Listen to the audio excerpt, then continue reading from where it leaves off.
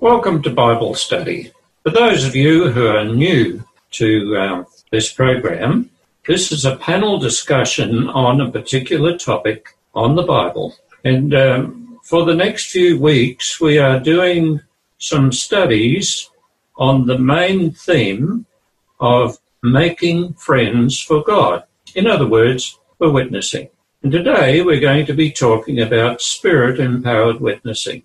And I hope you enjoy the panel discussion. We have had some feedback that people really enjoy it and some people look forward to it, and I hope you will be one of those. But I'd like to introduce the panel.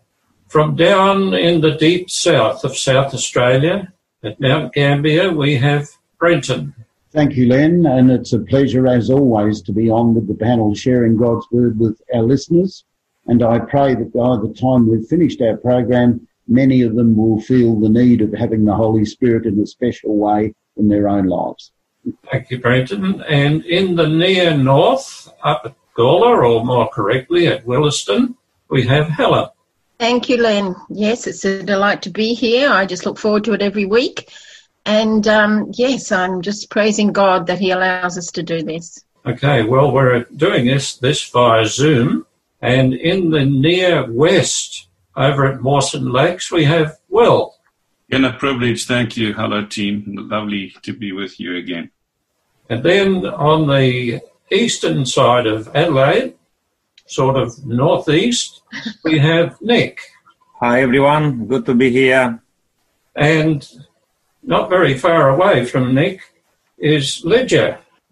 Thank you for having me. I feel very blessed. Okay. Well, Nick and Lydia, of course, live in the same house and husband and wife, and we enjoy their input.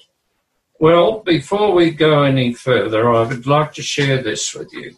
Last week, we considered the place and effectiveness of prayer in sharing the gospel message with others. And to summarize what we talked about last week, prayer is an essential ingredient in the life of an active Christian. But our prayers should not just be for ourselves. We should pray for others, to intercede for them. Although God is all-knowing, sometimes he waits for us to bring to his attention people who may eventually become part of his family. And we were reminded that earnest prayers of sincere Christians are effective. We were also reminded that from Samuel's point of view, ceasing to pray for others is in the same category as sinning. This week, however, we will consider that most vital aspect of witnessing, the role of the Holy Spirit. So before we open our Bibles to share with you from them, I'm going to ask Will if you would pray for us and the listeners. Our Heavenly Father, we confess that our need of the Holy Spirit is great because we cannot carry the news of Jesus and salvation to others without the help and the communication of the Holy Spirit. And that we pray that you will use us in Jesus' name. Amen. Amen. Thank you, Will.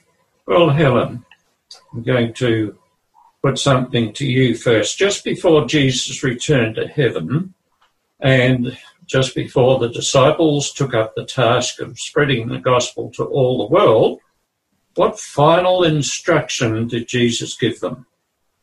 Well, I think it was very clear in Acts 1, and I'm reading from verse 8, and I'm reading from the New Living Translation, and it says here, "But you will receive power when the Holy Spirit comes unto you, and you will be my witness, telling people about me everywhere, in Jerusalem, throughout Judea, and in Samaria, and to the ends of the earth." And after saying this, he was taken up into a cloud while they were watching, and they could no longer see him. I thought this was very, very interesting. It talks about the power of the Holy Spirit, that believers would receive it. And for me, when I thought about that power and what happened later, which we will bring out, the Holy Spirit gives us courage, doesn't he? He gave them courage and boldness and confidence, insight, ability and authority. And they would need all those gifts to fulfill their mission. And I believe we too need those same gifts, that same power. I think that was an excellent answer, that the power is the enabling through courage and through presenting things in a way that people would understand. Well, Lydia, what did Jesus say about the role of the Holy Spirit?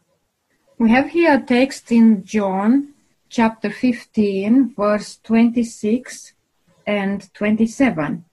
And it says, "When the Counselor comes, whom I send to you from the Father, the Spirit of truth who goes out from the Father, he will testify about me. And you also must testify, for you have been with me from the beginning." So testify, it means to tell about. So it means the Holy Spirit told them about the Father and from the Father. And also we have to do the same. We have to testify about the Holy Spirit. Yes, well, there are many people who claim that they have the Holy Spirit leading them and they have the Holy Spirit within them. But it seems to me that in many cases they are not testifying about Jesus, claiming that the Holy Spirit gives them the ability to speak in other languages, unknown languages, and I have to add, completely unknown languages. And but here Jesus said that the Comforter, another name for the Holy Spirit, would enable them to testify about him. Len, just while you're saying there, it's an interesting point, and I would like to ask something, because, you know, those people which you mentioned, they will uplift Jesus, they will talk about Jesus, but when you said they are not testifying about Jesus, what do you mean, to be more explicit? Really what I mean is this. Some of them will talk about Jesus and uplift Jesus, but when they claimed that they have received the Holy Spirit, there's not much Jesus in it, from what I understand. It's almost like a performance. What I was thinking when I asked that question is that even though those people who claim to follow Jesus or even speak about Jesus, Jesus himself will say, "Depart from me, I never knew you, because you work lawlessness." I mean, what I believe, those people, they don't testify about Jesus' truth, about Jesus' teachings, about all those things. They may miss out some of those teachings. And that's what I was thinking to clarify a little bit, because many people I come across and they will say, "No, we are following Jesus," but still don't do his will. Well, you probably said it better than I did, Nick. And I believe that is the case. There are people who claim to have the Holy Spirit who, it seems to me that their practice in their religious lives, not quite what they should be. What I mentioned before in Acts 1 verse 8 about receiving the power, I believe that the empowering of the Holy Spirit would enable the believers to share the message of the cross with life-changing, world-changing power. And I find it very interesting when I was reading through Acts, especially, around about Acts 17:6. And the Holy Spirit was the one that made their witness effective. In a few short decades, the gospel impacted the entire world. And Acts declares that those early believers, and I love this, turned the world upside down. Yes. And I just thought that was just worth noting. In this week's lesson, we actually will focus on the role of the Holy Spirit and empowering not just us but others. But I did just want to share with you that the power of the good news revolutionized lives, broke down all social barriers, threw open prison doors, caused people to care deeply for one another and stirred them to worship God. Our world today needs to be turned upside down to be transformed. Yes, well, it certainly was back in those times, to the degree where the Romans, who were the political rulers of all that part of the world, were feeling threatened by the growth of Christianity. And that happened through the work of the Holy Spirit. But it can still happen today, Len. Yes. I hope it will. Absolutely. I hope it is. I believe it is. I have a friend who lives in Brazil, and he was saying that due to the coronavirus, that there are hundreds and hundreds and hundreds of people applying for Bible study lessons because they feel that their world as they know it is too uncertain. And they were looking to the Lord. I also know that here in Australia, much the same is happening. There are many people applying for Bible study lessons Yes. because of what they understand is happening around the place. Brenton, Jesus spoke about the role of the Holy Spirit, and that's recorded in John 16, verses 8 to 11. Would you like to read that and comment? Certainly. And when he has come, that's the Holy Spirit, he will convict the world of sin and of righteousness and of judgment. Of sin, because they do not believe in me. Of righteousness, because I go to my Father, and you see me no more. Of judgment, because the ruler of this world is judged. There is a lot more, Len and panel, in this than meets the eye. One of the things we need to remember is when we're sharing the gospel of Jesus Christ with others, it is not our responsibility to convict them that they are sinners. That is the role of the Holy Spirit. Now, how does that come about? I believe by spending time in prayer yourself and asking God to fill you with his Spirit. Then his Spirit will speak through you and people will be convicted. But it is not your role to play conscience for other people. The Holy Spirit has to convict them that they are sinners, that they're in a hopeless situation, and that there is only one way out of it. Jesus said in the second verse, I'm going back to my Father. So therefore, how will righteousness appear? Righteousness would have to appear in the lives of those who are fully surrendered to him, with the Holy Spirit being poured out on them. I believe that people today, we cannot see Jesus literally, but we can see Jesus reflected and poured out in the lives of other people. Other people look at those of us who claim to be Christians, and our lives are a book as far as they are concerned. If Christ is living in us, they will see Jesus, even though they can't see him physically. And the last one was that the prince of this world is judged. At the cross, Satan was unmasked. He was shown to be exactly what he was, a liar and a murderer. And one of the works of the Holy Spirit is to reveal to us that person that many people fear, that we know as the devil, is a defeated foe. Christ defeated him on the cross. He was judged. And if our focus is on Jesus, we have nothing to fear from the devil, providing we have on the whole armour of God. Well, that was a beautiful answer. I would like to suggest, you were saying, Brenton, that we as Christians are the book. I'd like to suggest that we're the cover. Yes, yeah. We're the cover.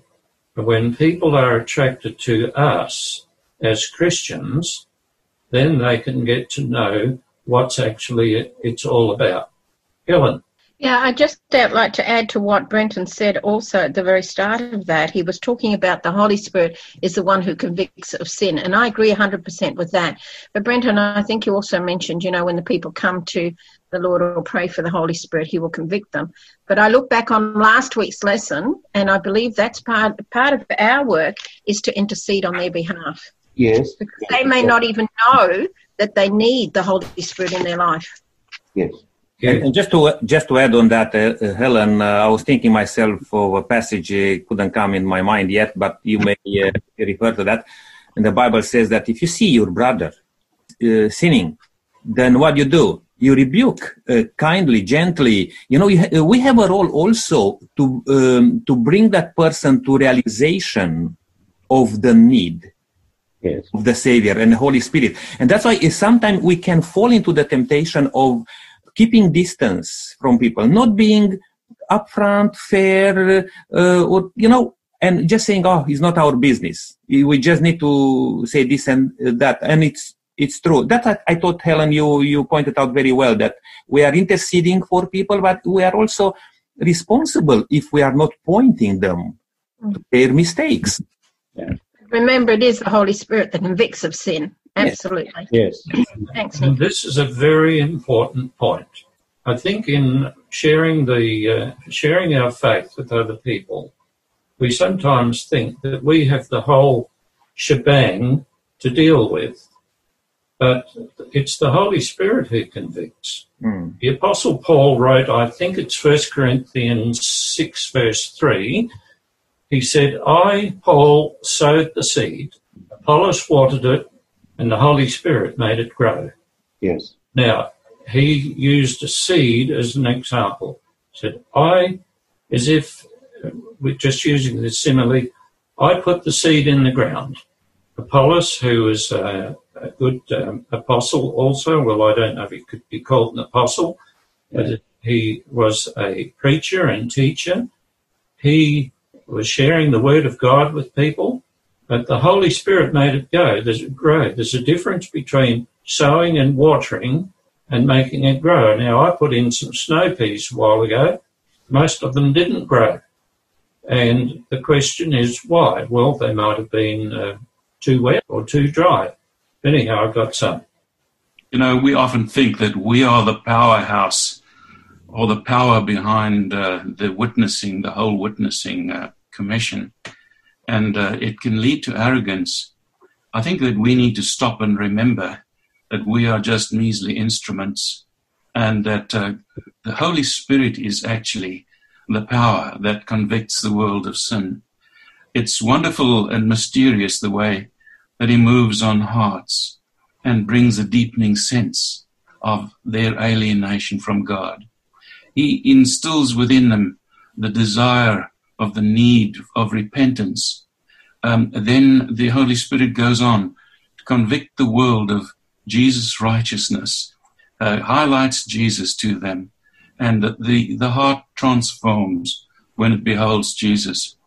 Then the Holy Spirit moves on to reveal sin in each individual life and instructs us on how righteousness can be gained. And that's all done by beholding the beauty of Jesus, and that we might aspire to that beauty and cleanliness and purity despite our own filthiness. The Holy Spirit's role is not merely to point out how bad we are and to reveal how good and how kind and how compassionate and how loving Jesus is. And we would desire to be molded into his image. I'm grateful for the work of the Holy Spirit, because we can never fulfill all of these steps in reaching people for the Lord Jesus Christ. Yes. Brenton, you wanted to say something? Yes, just quickly. Will covered it very well. There is an important point, I believe. Nick also mentioned it. Nick, the verse you were quoting was Galatians 6, verses 1 and 2. That's where you'll find that. One of the things that has become very apparent to me is when you have to go and deal with a person who is in error, it is just so important that you don't go there with the spirit of giving them a guilt trip. Now, a guilt trip is not the Holy Spirit's work. We can give people guilt trips, and we do give people guilt trips. But I believe that the work of the Holy Spirit is much deeper than that. It reveals that we are utterly helpless and that there is only one solution, that is Jesus Christ. So I believe that when we have to go and speak to a brother or a sister, a person who has sinned, and let's face it, most of them know that they are sinning, that they're doing things that are wrong. Rather than us giving them a guilt trip, we should simply pray that the Holy Spirit gives us the spirit of gentleness to allow him to be able to show them that their condition is utterly hopeless. It's terminal. And that there is only one answer, and that is Jesus Christ, who is willing to accept them and forgive them right now if they are willing to confess. And I think the spirit in which we go is just so vitally important. Yes, Helen? Yeah, I agree with you, Brenton, and I'm thinking of Jesus when he was rebuking the Pharisees. I read that when he actually did rebuke them, he had tears in his eyes. His compassion shone through, and I think there's a lesson there for us very much. I remember two instances. One when Peter was preaching under the power of the Holy Spirit. And the Holy Spirit, in my opinion, works a bit like this. When we are under the power of the Holy Spirit is also present with those people which we come across. And those people asked, because he says they were cut into their hearts, and they asked, what should we do? And Peter said, repent, and be baptized. Now, there was another instance when Deacon Stephen, he preached also under the power of the Holy Spirit. And the people were cut in their hearts, but they put their hands on stones and stoned Stephen to death. Both of these people stood boldly under the power of the Holy Spirit to preach the gospel, but the result was different. And that's what I'm trying to say here. We need to pray that the presence of the Holy Spirit will be not only in us, but also with those people who are we coming across. Yes, I've read some stories, some autobiographies and biographies of people who were what we would regard very profligate, and yet the Holy Spirit was working in them for years before they chose to serve Christ. Please explain to the people what profligate means. Profligate means they live a very sinful life, doing all sorts of things wrong. Well, in practice, Ledger, how does someone come to realise he or she is a sinner and to realise their need of a saviour? There is only the Holy Spirit that speaks to people's hearts, and so the Holy Spirit is the one that moves upon their hearts to bring deepening sense of guilt and their sins, and is moving in their hearts to change. So that's the role of the Holy Spirit. Yes, and I think we as human beings have a conscience which is the pathway through which the Holy Spirit works. When we do something wrong and we realise it's wrong and our conscience troubles us, I believe that's the work of the Holy Spirit. Well, anyhow, Helen, in the fledgling apostolic Christian church, how did the people react when they heard the message presented by the Apostle Peter on the day of Pentecost? Thank you for adding that part, because this is Peter, impulsive Peter. This is Peter the fisherman who has been transformed by the Holy Spirit.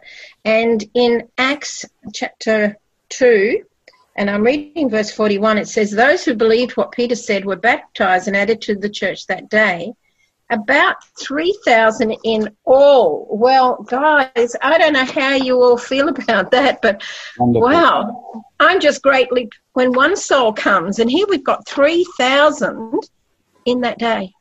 That's just amazing, but that's the power of the Holy Spirit, not the power of Peter, but he was used by the Holy Spirit. Well, I was going to ask, was Peter such a good preacher? I believe not, but he was very bold once the Holy Spirit took over. And when the Holy Spirit takes over, it's like he virtually says, stand aside and watch me work. You know, it's just absolutely amazing. Peter, he was uneducated. He was a fisherman. But God can use anyone at any time. Yeah, Nick? That's a very interesting approach, Len. Was Peter a good preacher, or is this and that a good preacher? We may have different views of who's a good preacher and who's not in regard to many things. But a good preacher is, in my opinion, the one who represents Jesus. Not a good oratory person, you know, like to speak very well, to be very well educated and so on and so forth, which doesn't mean that it's not place for that. Because in the Bible, we have a full range of a spectrum of people very well educated and not so well educated, but all of them, they had one thing in common, and that was Jesus Christ and Him crucified. That's what they preached to the people they come across. Yes. Helen. A statement came into my head just then that God doesn't necessarily call the qualified, but he qualifies the called. And I believe that's what he did with Peter. I like that. Would you like to say that again? You think I can remember it in that short term? God does not necessarily call the qualified, but he qualifies the called. Yes, Will. Whether Peter was a good preacher or not is one thing. All I know is that Moses, stood before Pharaoh, but right in the beginning of his calling, said to the Lord, you can't send me because I'm a man with poor speaking skills. And yet God used him mightily. Yes. Bill was talking about Moses. I remember when I started, I was called to the ministry work, and I remember reading about Moses again, and I call it Moses Inadequacy Syndrome, MIS, because I think we all experience that at times, but God can take over when we give our lives to him. One of the most impressive things that impressed me as a young person was a man who was a market gardener, and he was asked to preach a sermon one day. It was probably one of the worst sermons I ever heard. He said something there that really pricked my conscience. He was talking about sins and likening them to weeds. He said, little sins are easy to weed out, but if you let them grow and they become big, they're much harder to weed out. And that stuck with me for a long time. Well, in Acts chapter 5, verses 12 to 16, perhaps you could read that for us. I'd like to ask the question that the listeners can consider while you read it. Where did the disciples' power to perform miracles come from? So would you read Acts 5, verses 12 to 16? Yes. And through the hands of the apostles, many signs and wonders were done among the people. And they were all with one accord in Solomon's porch. Yet none of the rest dared join them, but the people esteemed them highly.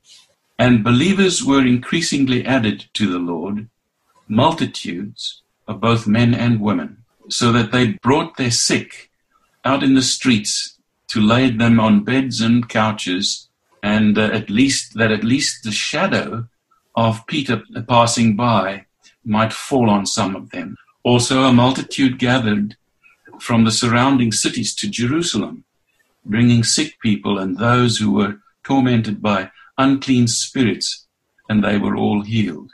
Remarkable acts by the Holy Spirit through these humble servants. Yes, well, as most of us know, Peter was a fisherman, and James and John and Andrew were fishermen too. Fishermen are not known for their speaking skills, nor for anything else apart from catching fish. Some of them can't even swim. But here, God used them, or through them, the Holy Spirit healed many sick. Brenton. Yes, John 14:12 actually is being fulfilled in what Will has just read. Jesus said in John 14 and verse 12, greater things than these will you do because I go to my Father. The disciples are now demonstrating exactly what Christ has said. They are doing greater things than what Christ did. Not greater in quality, but greater in quantity. If you think back to Christ's life on earth, the miracles he performed were all personally performed in most cases. Here you have people being brought from towns and villages all over Judea and Galilee to Jerusalem so that Peter's shadow will just pass across them. And it says at the end of it that they were all healed along with a heap of people who were demon-possessed as well. So what Christ promised in John 14 verse 12 is now being fulfilled in Acts chapter 5 verses 12 to 16. And I think the takeaway, a point there is Christ saying to us today, greater works than these will you do if you are committed to me. Christ could only be geographically in one place at one time. We have the opportunity of sharing the gospel worldwide. And I believe if we are spirit-filled, we will see this verse, John 14 verse 12, fulfilled in our own lives if we pray earnestly and surrender ourselves fully to God's calling. It's amazing.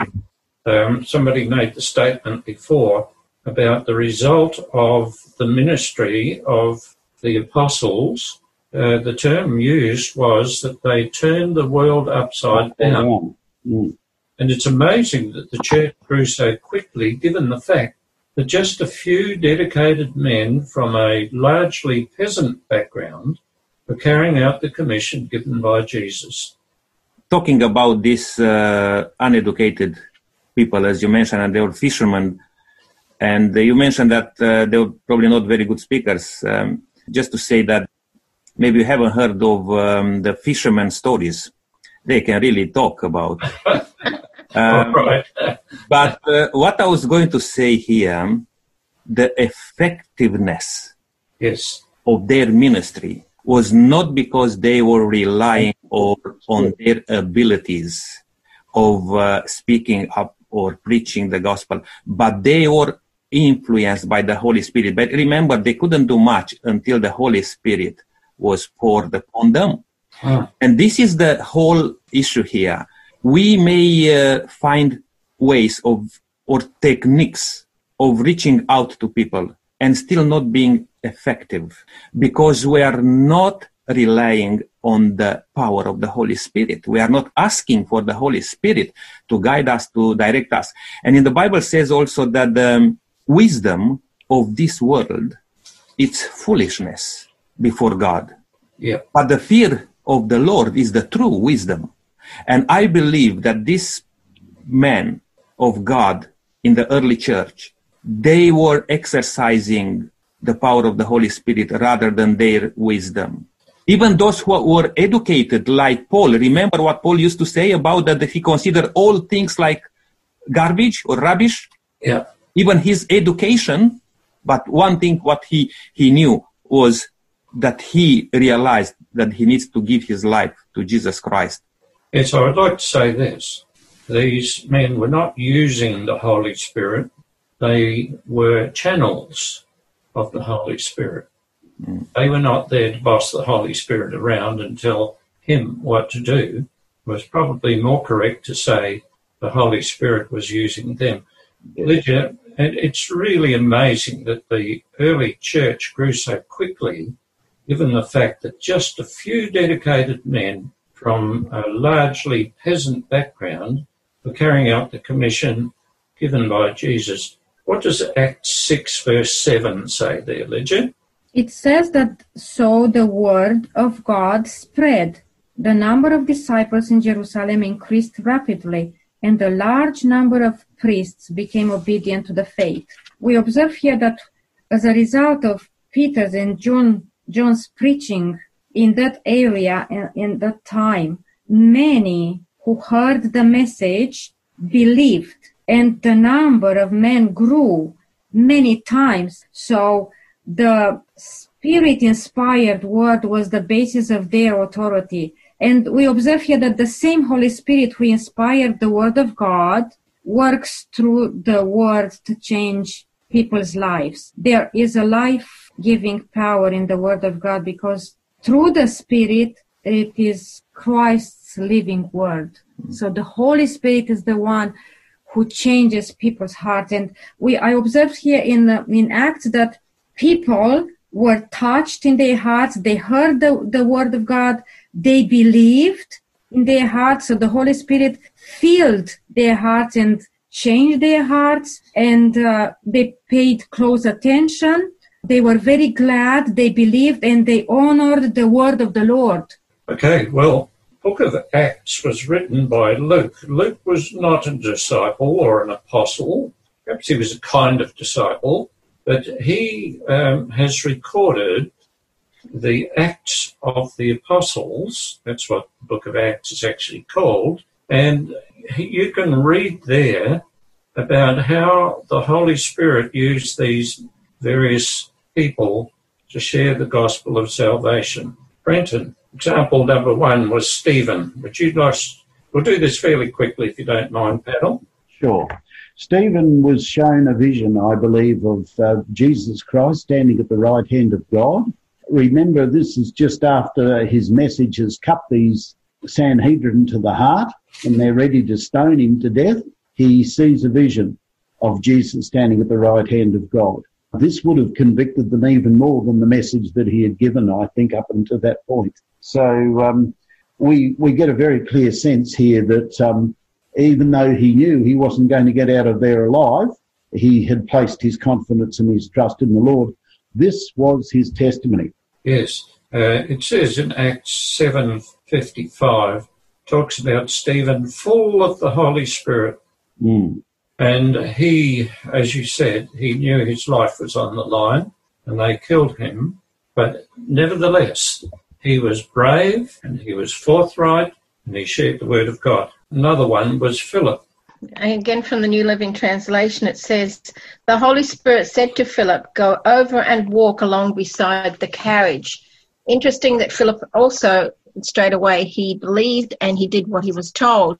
Yes. I can testify in my own life of times when I have been prompted by the Holy Spirit to say something or to go somewhere, and I've learned over the years to obey, not to argue, because I believe that when you're walking with the Spirit, the power comes from the Spirit, and as you said, it touches the hearts of others.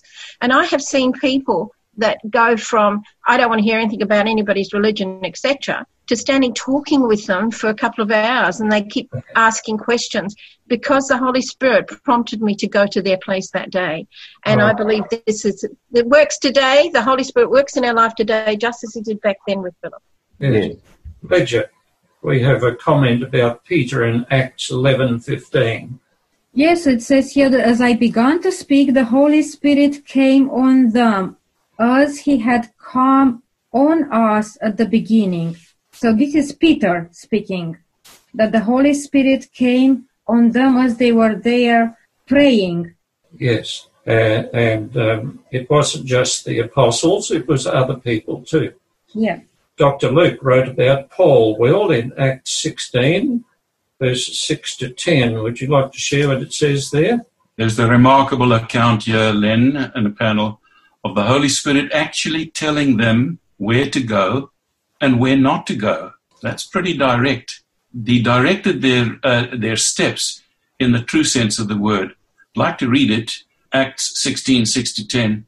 Paul and his companions traveled throughout the region of Phrygia and Galatia, having been kept by the Holy Spirit from preaching the word in the province of Asia. When they came to the border of Mysia, they tried to enter Bithynia, but the Spirit of Christ would not allow them to. So they passed by Mysia and went down to Troas. And it's there during the night that Paul had a vision of a man in Macedonia standing and begging him, come over to Macedonia and help us. And after Paul had seen the vision, it says here, we got ready at once to leave for Macedonia, concluding that God had called us to preach the gospel to them. Remarkable here that God, the Spirit of God, shielded them from going to certain places, but then the call came, rather go to Macedonia. Yes, and I've heard of people too who felt very impressed.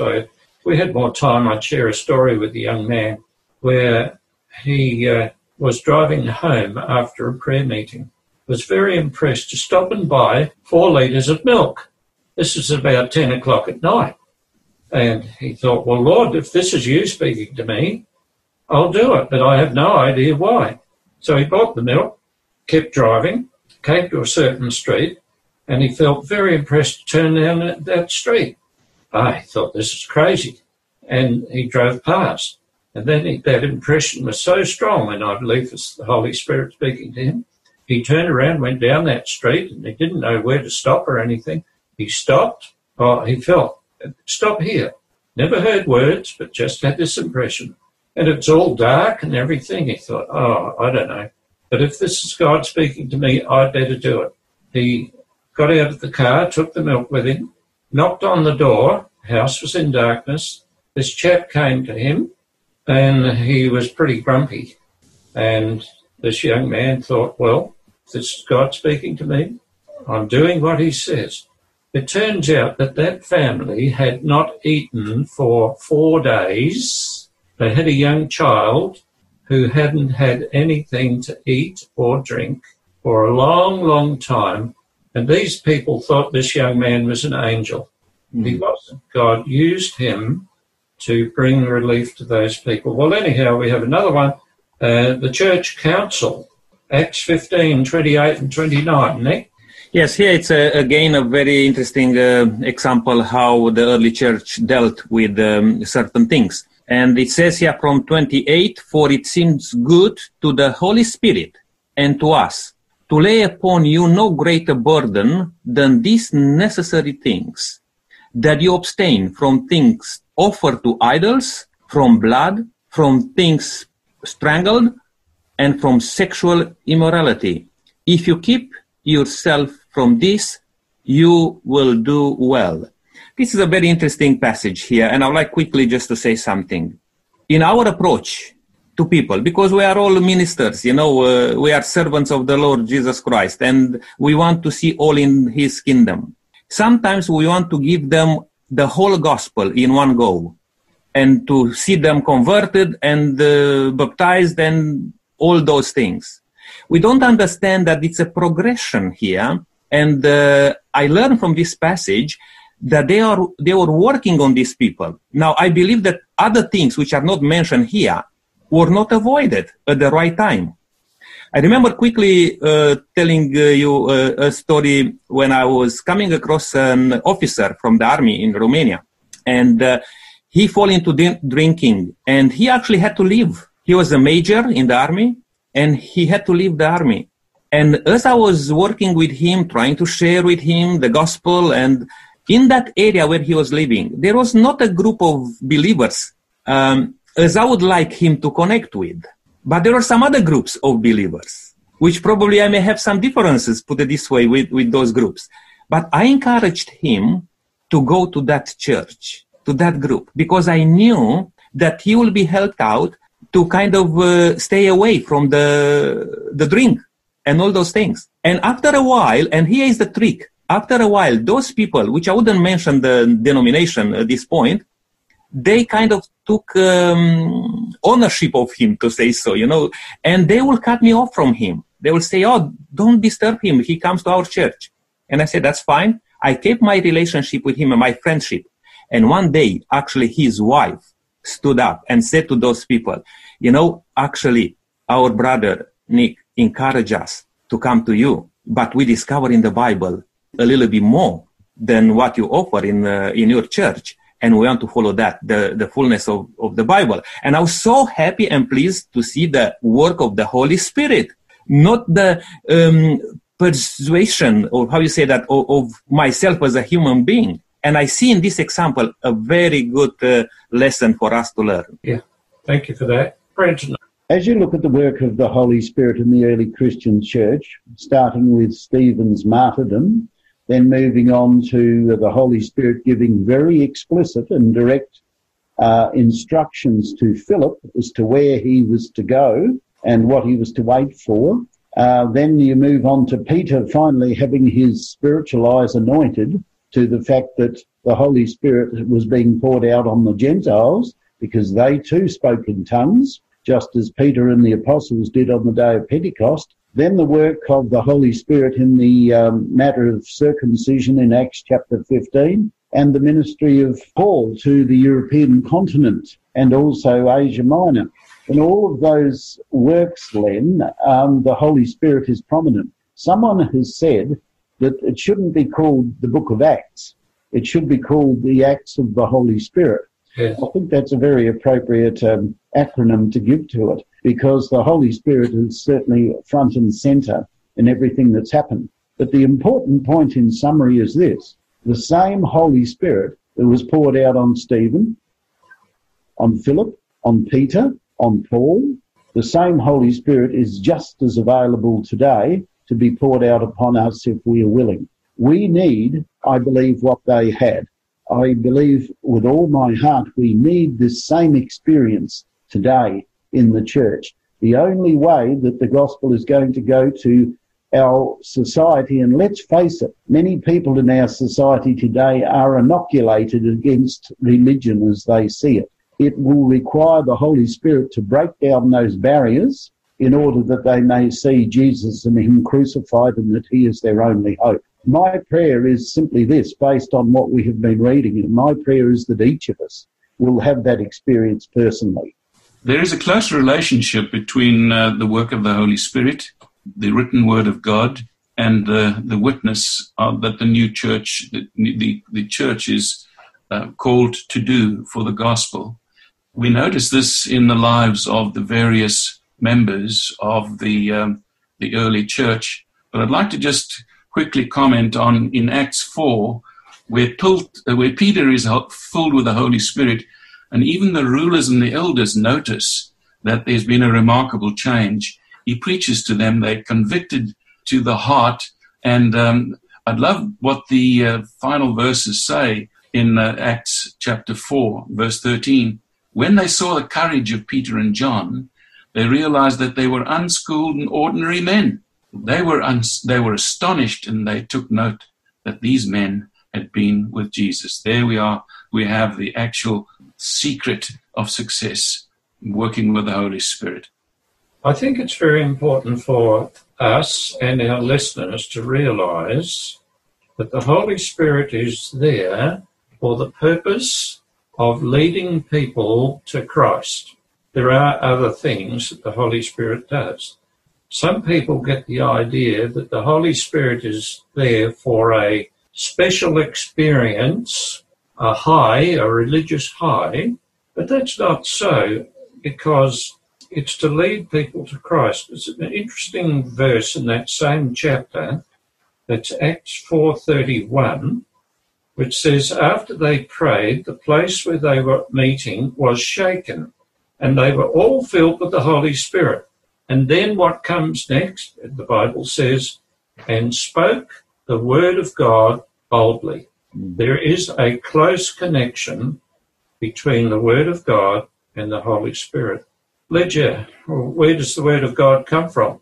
In 2 Timothy chapter 3, verse 16, it says, all scripture is God-breathed and is useful for teaching, rebuking, correcting, and training in righteousness. So the word of God, the Bible, is inspired by the Holy Spirit, and the same Holy Spirit is working in our hearts to change our hearts.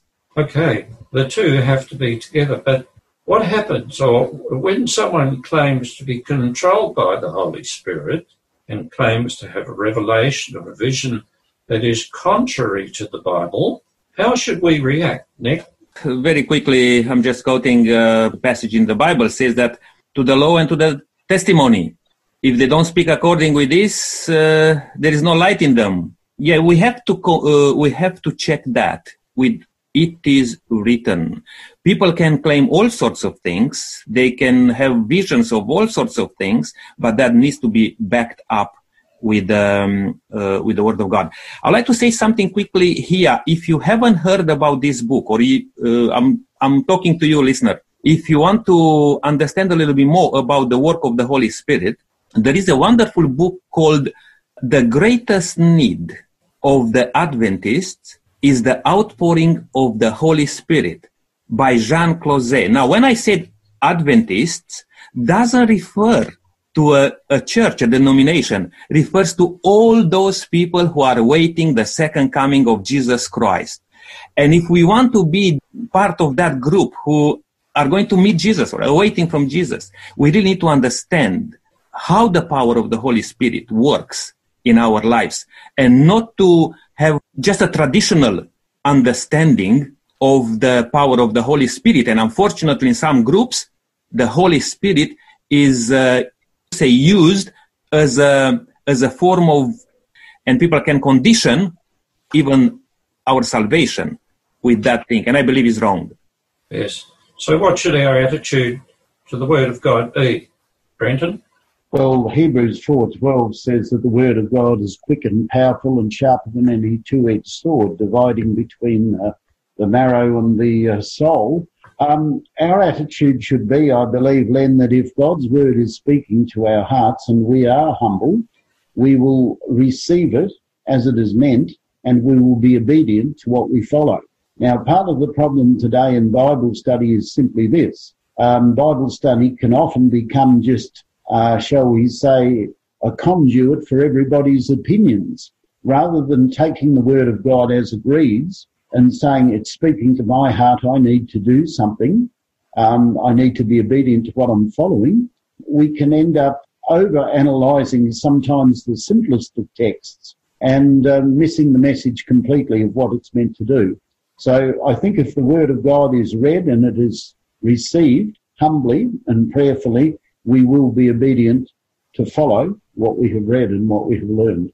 Yes, we mustn't forsake the word of God. In fact, the Holy Spirit should lead us to the word of God, not away from it.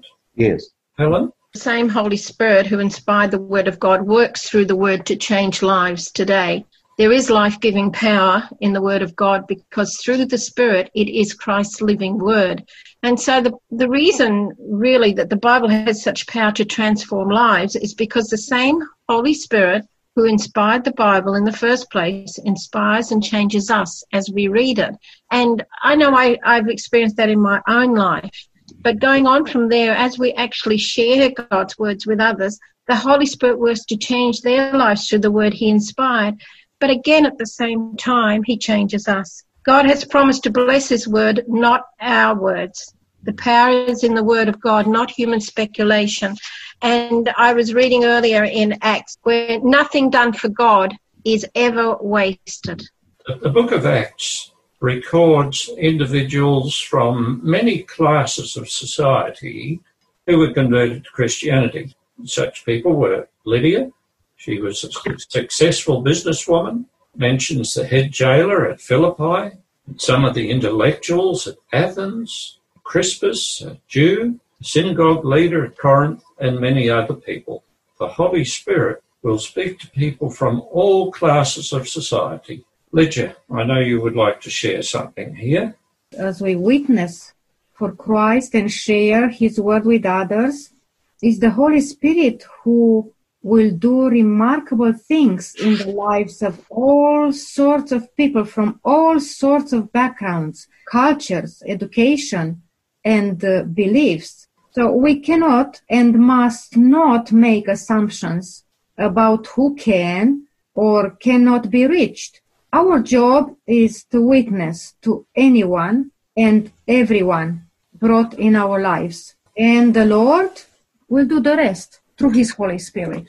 Yes. Now, last week we were talking about prayer. Today we're talking about the Holy Spirit. What are the four means which God uses to convert someone, Will? God reaches people through his word, the truth. He reaches people by the intercessory prayers of others. He reaches people by the influence of the Holy Spirit, primarily. And he reaches people by someone willing to serve. Yes, and that's important. It's not all or only one thing. We do hear of special stories of people who had dreams and visions, and they turned to God as a result of that. But generally, there is a variety of influences. So, Brenton, for those who want to take the gospel message to others, how do they get the Holy Spirit? Well, it's true to say, Len, that they don't get the Holy Spirit, they're given the Holy Spirit. I believe the Holy Spirit is a gift, and he is available when we pray through Jesus. Remember, the Holy Spirit's role is to reveal Jesus, just as Jesus came to reveal God the Father. So if we pray that the Holy Spirit is given to us, what we will in effect be doing is we will be revealing Jesus, because that's the role of the Holy Spirit. So the simple answer is, if we want to take the gospel to others, pray for the Holy Spirit so that the Holy Spirit will reveal to you Jesus in a unique and meaningful way that you can then share with others. Yes, and in praying for the Holy Spirit, our own lives are also transformed. Yes, it does as much for us as those that we're witnessing to, Len. Well, listeners, if you feel that you need to give your life to the Lord, that means the Holy Spirit is influencing you. And on the other hand, if you're already committed to the Lord and compelled or feel compelled message, the Holy Spirit is influencing you too. We, as your panel today, have invited the Holy Spirit into our lives and into this presentation so that you might be influenced, if you're already not a Christian, to become one. Nick, and then we're going to close with prayer. I'm just going to quickly say that you may be part of a group of church, you are a believer, but you still maybe not experienced and you don't know if you have the power of the Holy Spirit or if you are influenced by the Holy Spirit. The Holy Spirit, as we learn, it's promised to us, and we need to pray, but at the same time, we cannot just be passive, just waiting for, things to happen. We need to be very active, very intentional in our relationship with God. And one thing I like to stress out here is that we should detach ourselves from just programs, all sorts of things in the church, but we should go out in the world, in the community, to reach out to people, to share the good news, the gospel with everyone, not to just enjoy a good time, a good fellowship time together in churches. I believe that's not God's will. To have a place, the church, to come together, to strengthen each other, but we need to be in the world. All right. Helen, quickly. Yes, thank you. Just looking back on those disciples and what we've studied today, they prayed, they were filled with the Holy Spirit, they spoke the word of God with a confidence, they gave witness to the resurrection of Jesus, and, they were redeemed by his grace, transformed by his love, and they felt an inner compulsion to share their faith. They could not keep silent, and neither can I. Amen. Yes, well, that's lovely. And thank you, panel, for sharing today and presenting your wisdom and knowledge and experience with our listeners. And listeners, we pray that you will allow the Holy Spirit to use you and to speak to you. Let's close with prayer. And Brenton is going to pray for us. Our wonderful Father in heaven, hallowed be your name. We thank you that through Jesus and through you as our loving Heavenly Father, we have the Holy Spirit. He is here with us today. We thank you that he has been with us in our study time together, and we pray that we may understand the reason the Holy Spirit has been given to human beings is to make us effective witnesses for you. I pray for our panel and I pray for our listeners that they will feel the movings of your Spirit right now. Lord, speak to our witnesses, speak to our listeners today. Help them to say, here am I, Lord, send me. May our hearts be softened by your love, and may our witness for you be effective. We ask in Jesus' name. Amen. We're glad you joined us today, listeners, and we invite you to join us again next week, where we'll look at another topic in the sharing of the good news of salvation with other people. So until then, God bless you all.